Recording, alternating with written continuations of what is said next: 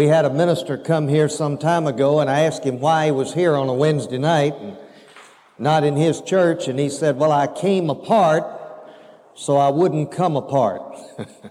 Well, occasionally I feel the need for that, and I appreciate the opportunity to get to go apart a little bit, so I'll be doing that. I will accompany the elderberries to Nashville. I want to make that very clear. I am accompanying them, and I want that distinction because I'm very young, you know. But anyway, I will accompany them to Nashville, and then we're going to take the next week through Thursday. So next Wednesday night, Francis Wall will talk to you on a good subject, the joy of Jesus. And in a sense, I'm talking about that tonight. I think she's going to zero in more on the joy Jesus had. I'm going to zero in more tonight on the joy you ought to have in Jesus. And you'll know what I mean a little bit later in that. Then on May the 19th, which is 2 Wednesdays from tonight, because I never deal with controversial subjects, I'm going to speak on what is this thing called divorce. And my title, you might be interested in, is God is Not Kidding About Kedushin. And so if you don't know what Kedushin is, you come Wednesday night a week and you'll find out.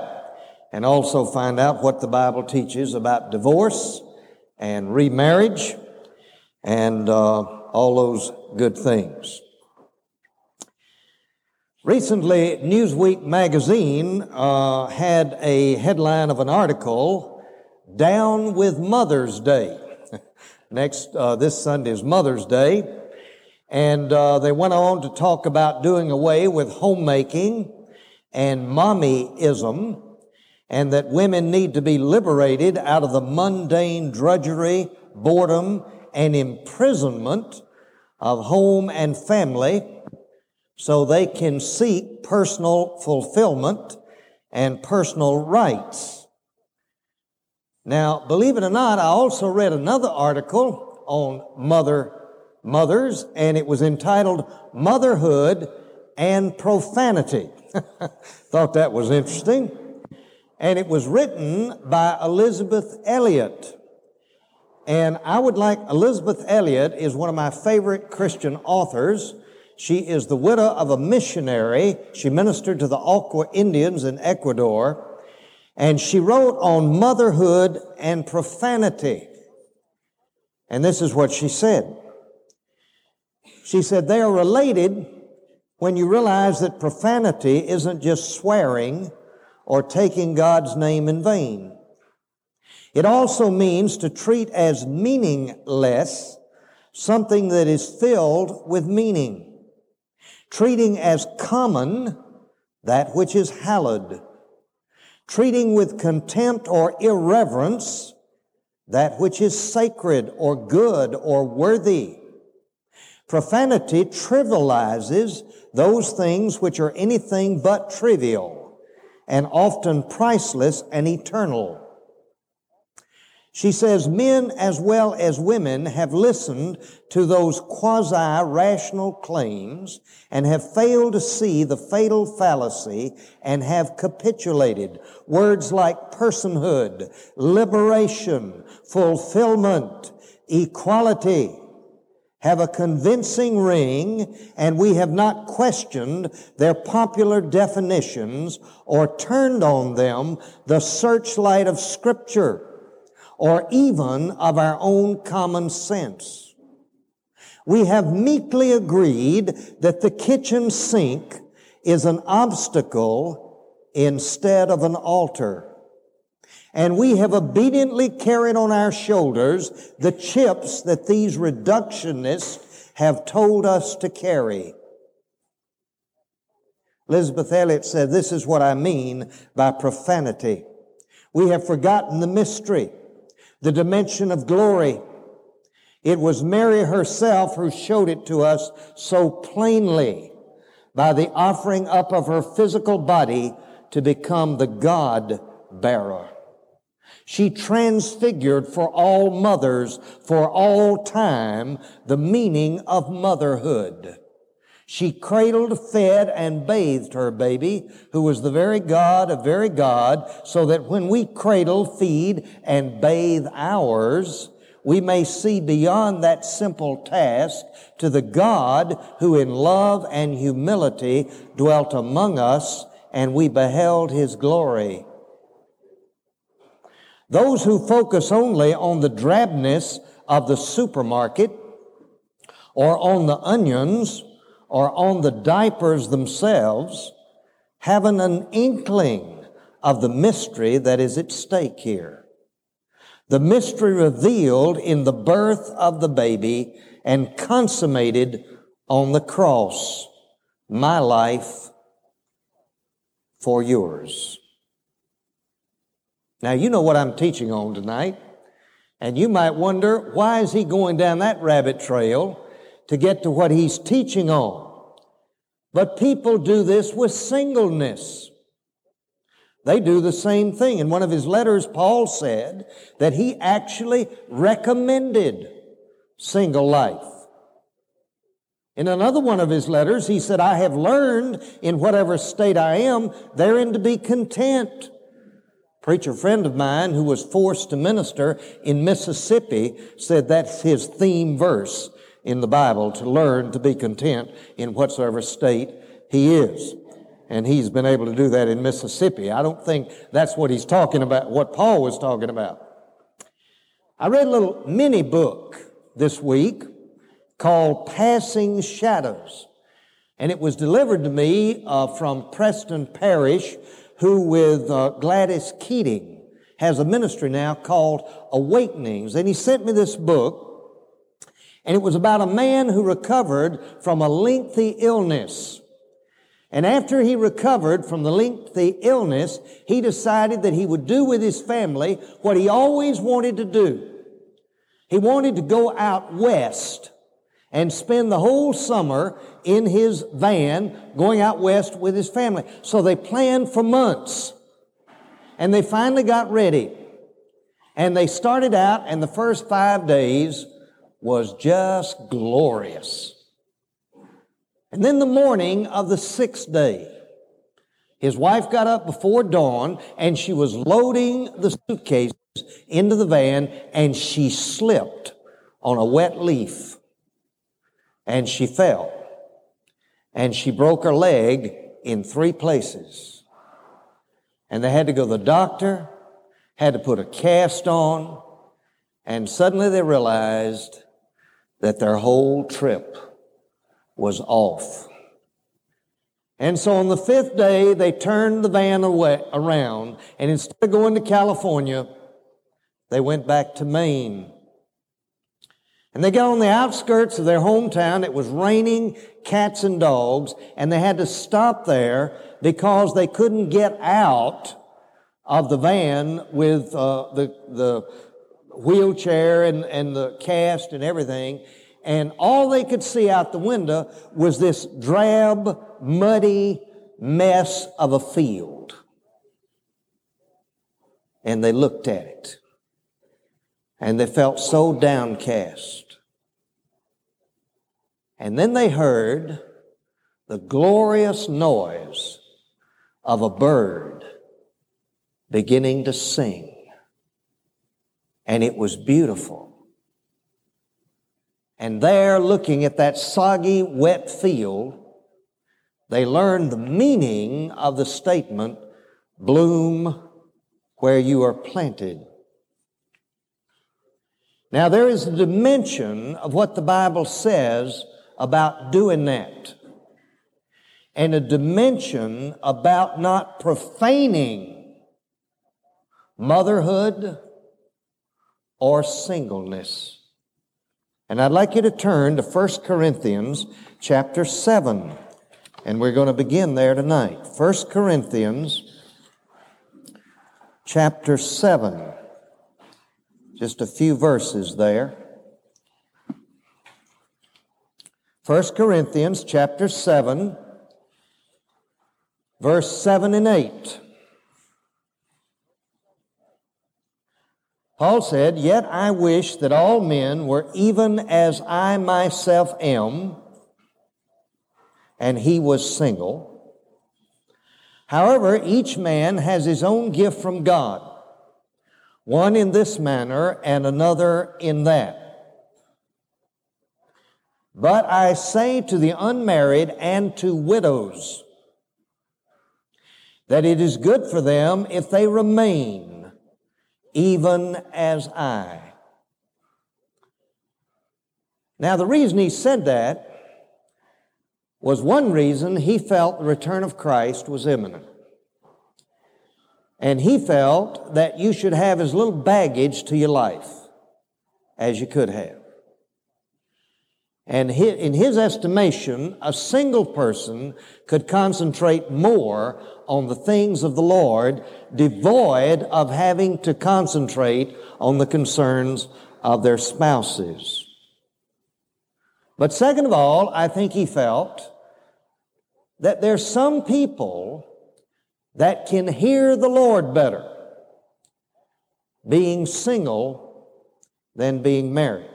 And then in verse 17 of chapter 7, he said, "Only as the Lord has assigned to each one, as God has called each, in this manner let him walk. And thus I direct to all of the churches." Now he said everybody's not called to this. One of the gifts of the Spirit, not often listed in the gifts. One of the gifts of the Spirit is the gift of celibacy. And some people have that gift. Some people don't. And so he says this is not for everybody, but don't profane any state wherein people who are Christians live. One wag has said about marriage, he likened it to flies on a window pane. He says the ones on the outside want to get in, and the ones on the inside want to get out. So when you think about marriage, you have to think about that. But you see, we're sold a bill of goods in this country that says if you're normal, then you're married. And if you're not married, then somehow you are abnormal. And also, there's a physical and emotional part of every individual. I think that this leans toward being a wife or being a husband or being a parent. I think every man is created with a desire to protect and to provide. I think every woman is created with a desire to be a mother, or at least, she's raised with the idea this is what a woman's supposed to do. And so there's something in her that probably responds to that.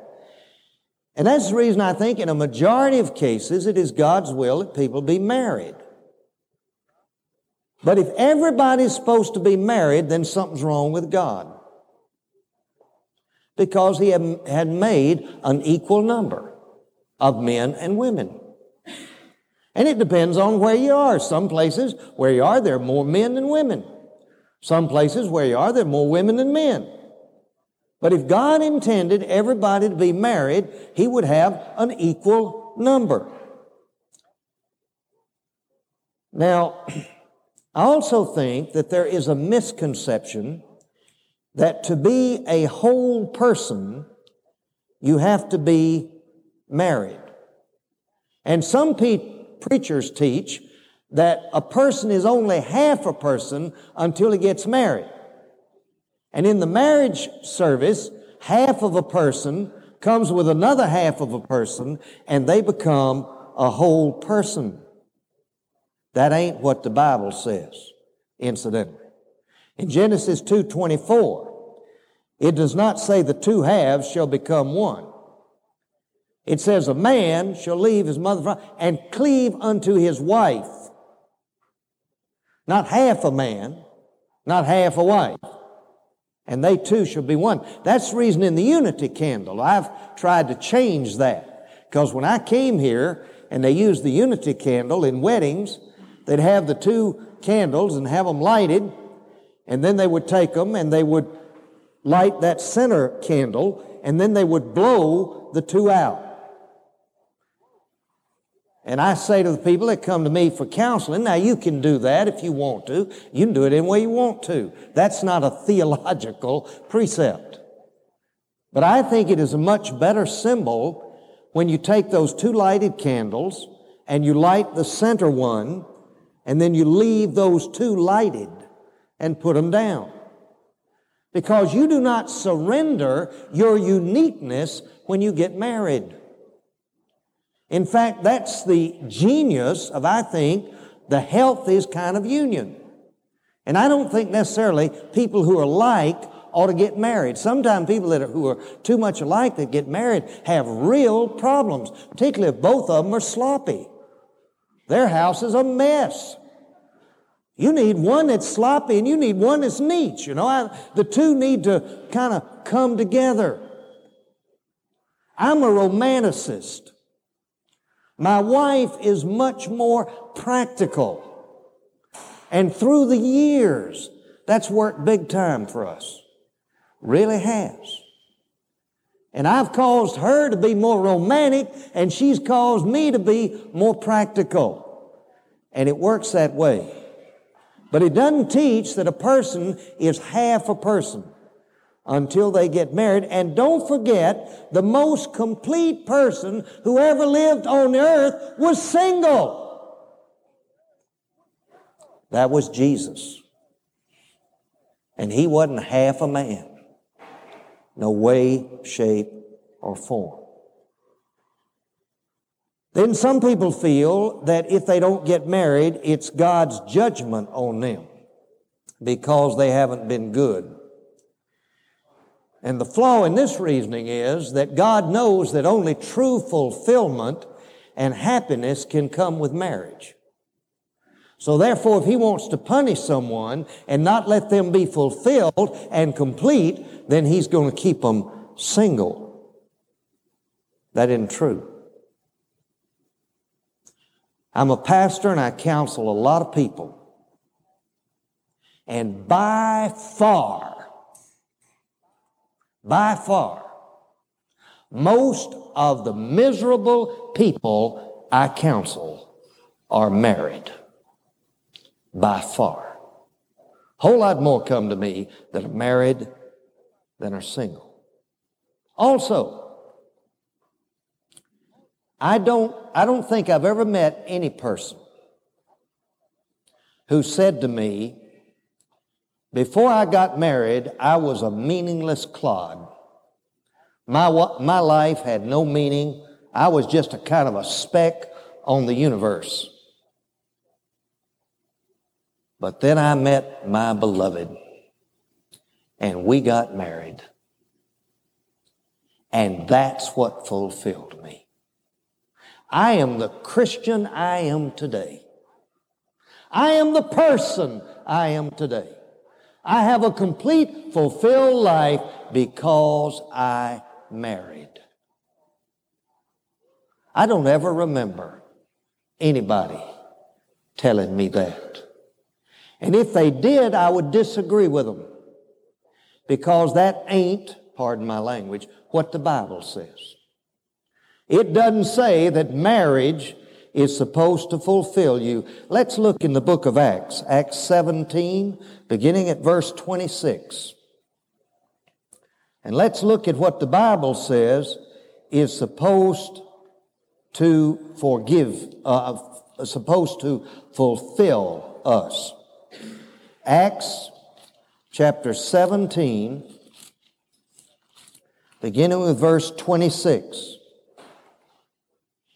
And he, that is God, made from one every nation of mankind to live on all the face of the earth, having determined their appointed times and the boundaries of their habitation, that they should seek God.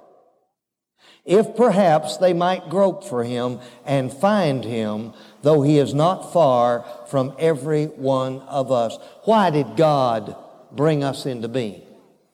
Why has He placed us in a particular geographical location? Why has He placed us in a particular state, married or single? It's so, not that we would find our fulfillment in our geography or in our particular station in life, but that we might find our fulfillment in Him.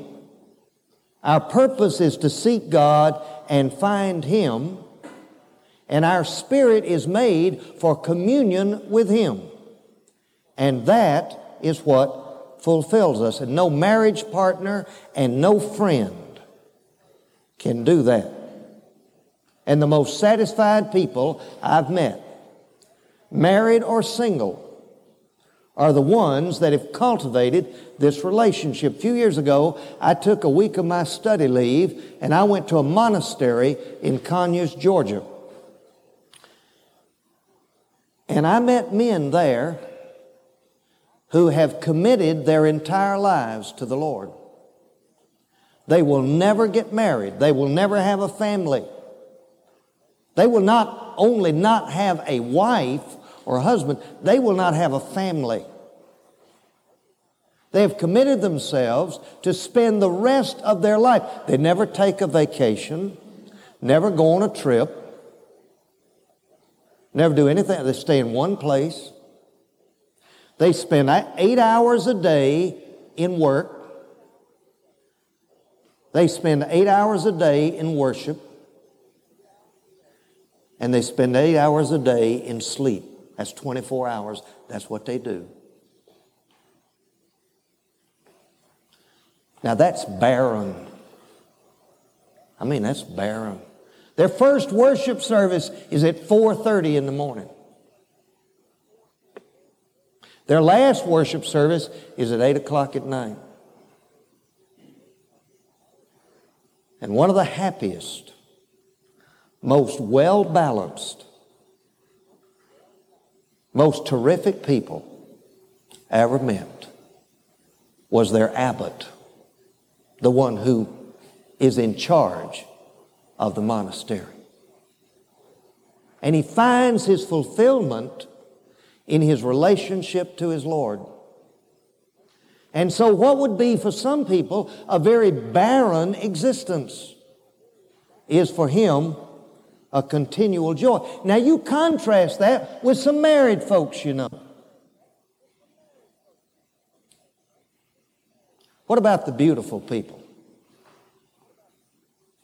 I read the other day where Tony Curtis, now some of you children don't know who Tony Curtis is, but Tony Curtis in my day was the real good-looking swinger. He's just recently married his fourth wife. And the article was talking about much of the misery that he has encountered in his life. So we begin to see what Paul meant when he said, I have learned in whatsoever state I am, therewith to be content. The state doesn't make all that much difference. It's this that makes the difference. The vertical relationship. And if this is right, then almost any state can be or can have fulfillment and contentment. Let's look in Psalm 16 because I think it speaks to this. Psalm 16, beginning in verse 8. Psalm 16, verse 8. I have set the Lord continually before me. Because he is at my right hand, I will not be shaken.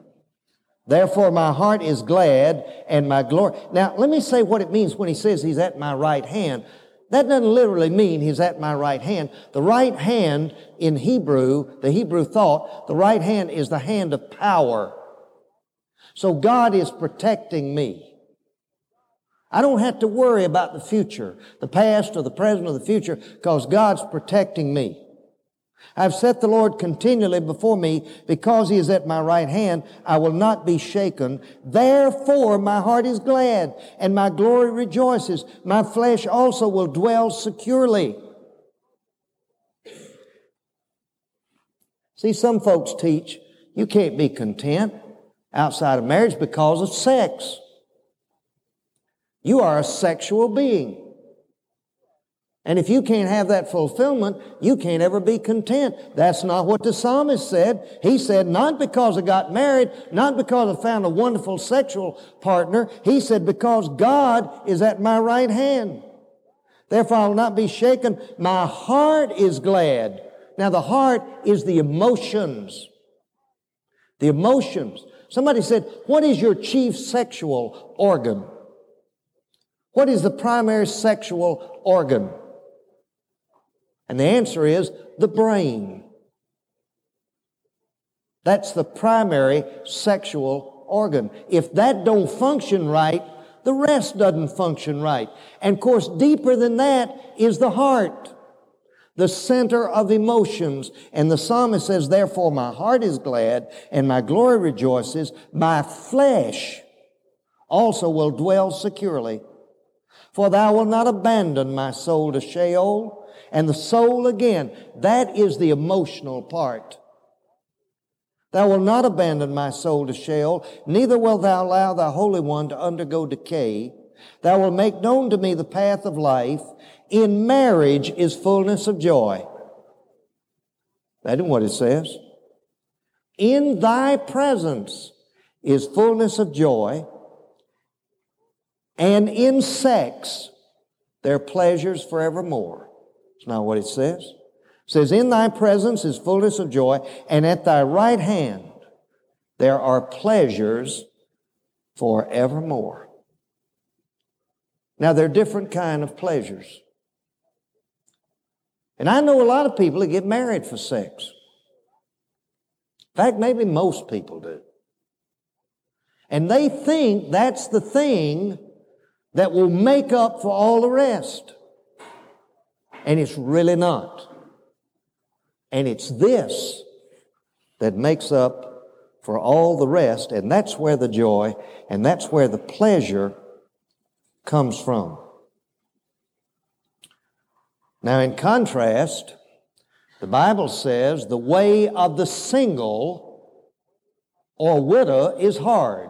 That's not what it says. It says the way of the transgressor is hard. It also says the pleasures of sin are but for a season. And it contrasts that with this, the intimate wisdom of God. And it says, for its profit is better than profits of silver, and its gain than fine gold. She, that is this, the relationship with God, is more precious than jewels, and nothing you desire compares with that. Hear that. This is what is important, and nothing you desire compares with that. That's the reason Jesus said, in the middle of the Sermon on the Mount, seek ye first the kingdom of God and His righteousness, and then all these things shall be added unto you. There are a few people that seek singleness. I have talked to almost nobody that's ever said to me, I decided very early I didn't want to be married and I want to be single the rest of my life, but some should. For instance, again, I quoted Paul in 1 Corinthians 7:17. Let me read it to you out of the New International Version. Nevertheless, each one should retain the place in life that the Lord assigns him or her, and to which call God has called him or her. And if you're in that place, then you should be content with what God has provided for you. Also, Paul says sometime it's better not to be married. It might be better for you not to be married. Now, there's no doubt that there are many joys, many pleasures that married people have, that if you're not married, you won't have. And I think, like I said, God gives most people the desire to be married. I think that's the reason that Paul says in Corinthians, you don't sin if you marry. See, he's really heralding the advantages of single life. But then I think he got a little bit concerned and thought, well, now I'm liable to, these people get the idea that I'm against marriage. So he said, I don't say that if you marry, you are sinful. But I say there is some purpose in married life. But there's another side of the coin to it too. Married life is much more complex and complicated than single life. Married life has many more problems. It has the problems with in-laws. It has the problems with children. It has the problems, with just two people trying to come together and put things together. And singles don't have that. In fact, when Paul talks about married life, in that 1 Corinthians 7, one verse says, yet such will have trouble in this life, and I'm trying to spare you. He says, people that get married, some of them will have trouble in this life. And you might have a lot less trouble if you're not married. Also, he thinks that if you're not married, you can have a much more undivided devotion to the Lord. Let's look again in 1 Corinthians 7 and read what he says here. 1 Corinthians 7, let's start at verse 32. 1 Corinthians 7, 32. But I want you to be free from concern. One who is unmarried is concerned about the things of the Lord, how he may please the Lord. But the one who is married is concerned about the things of the world, how he may please his wife. And his interests are divided. And the woman who is unmarried and the virgin is concerned about the things of the Lord, that she may be holy both in body and spirit. But one who is married is concerned about the things of the world, how she may please her husband. And this I say for your own benefit, not to put a restraint upon you, but to promote what is seemly, and to secure undistracted devotion to the Lord. Now, he's not saying that single people are more holy than married people. Might seem like he's saying that, but that's not what he's saying. Just like when Elizabeth Elliot says, don't profane motherhood. She's not saying that the woman who doesn't want to be a mother and wants to have a career, that's not wrong.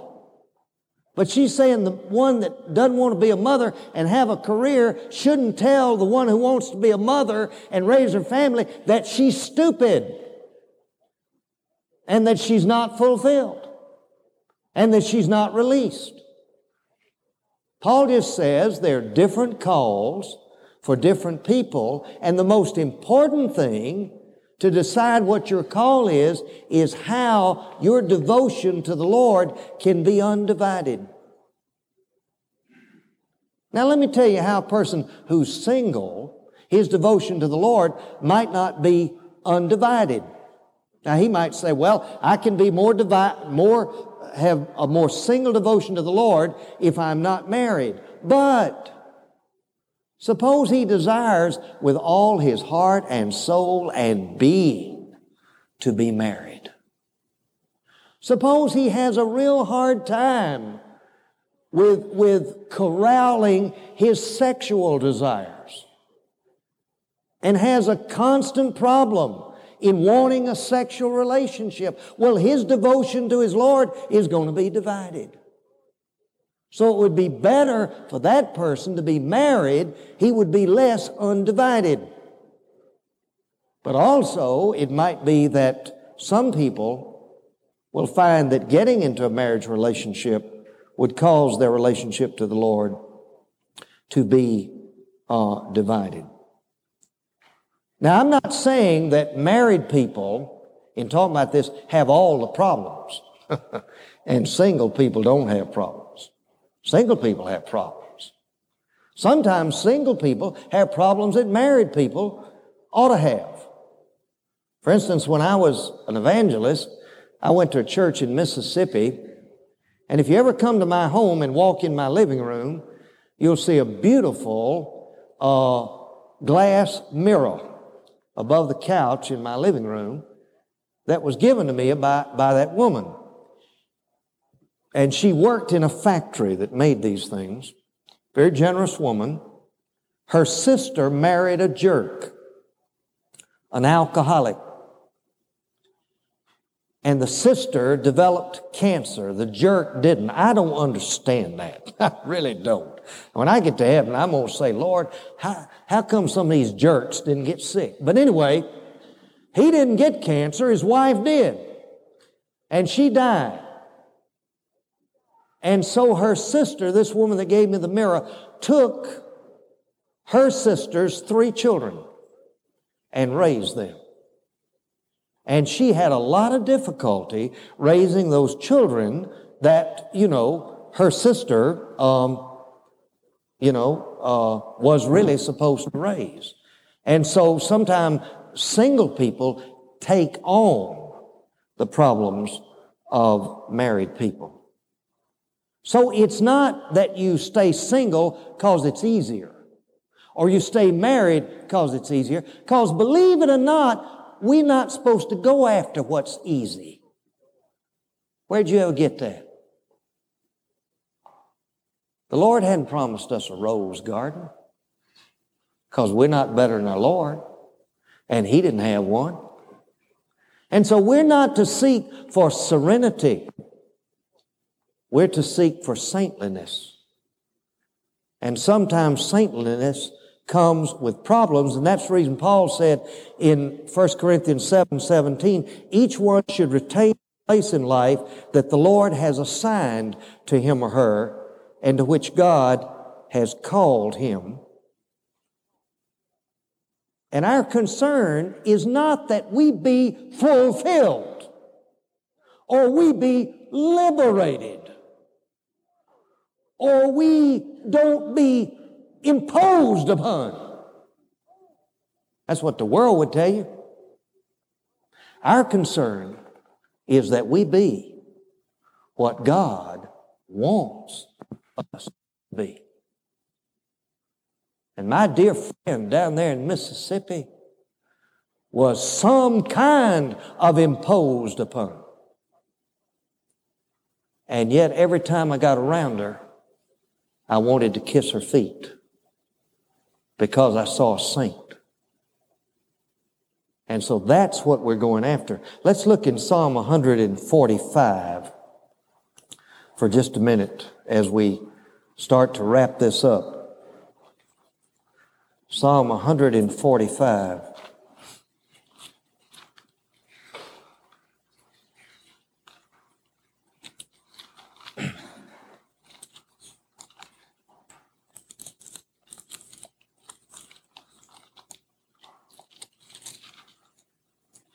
Beginning with verse 17. The Lord is righteous in all His ways and kind in all His deeds. The Lord is near to all who call upon Him, to all who call upon Him in truth. He will fulfill the desires of those who fear Him. Think about it. Should we go after fulfilling our desires? Or should we go after fearing Him? And fear doesn't mean be scared of Him. It means be sure you're aligning yourself with Him. You're being what He wants you to be. And if we do that, then the Bible says He will fulfill the desire. Also hear their cry and will save them. The Lord keeps all who love him, but all the wicked he will destroy. And the Bible says God will withhold no good thing from them that love him. God will withhold no good thing from them who love him. Now, sometimes we think we know what's good, and we think we know what's best, but sometimes we can be mistaken. But we can't be mistaken by this. If we love the Lord, if we're yielded to the Lord, and we fear the Lord, then he will give us what is best for us. So you can trust him. Whether you're married, whether you're not married, you can trust him. This is what Jesus did. Think about Jesus. Hear about all those stories about how he said little children come to him? About how he held the children on his knee? How he ministered to a lot of women? How women responded to him? He was tempted in all ways as we are. So he knew sexual desire, but he trusted God. And he was never married. He didn't have a bed of roses. He was crucified on the cross and put to death. That wasn't good. But it was. Because after the death, it says God exalted him and gave him a name that is above every name. That at the name of Jesus, now every knee shall bow and every tongue confess that Jesus Christ is Lord. True, he never got married. True, he had a very painful death. But there's nobody who ever lived that had a more meaningful life than Jesus. Because he trusted the Lord.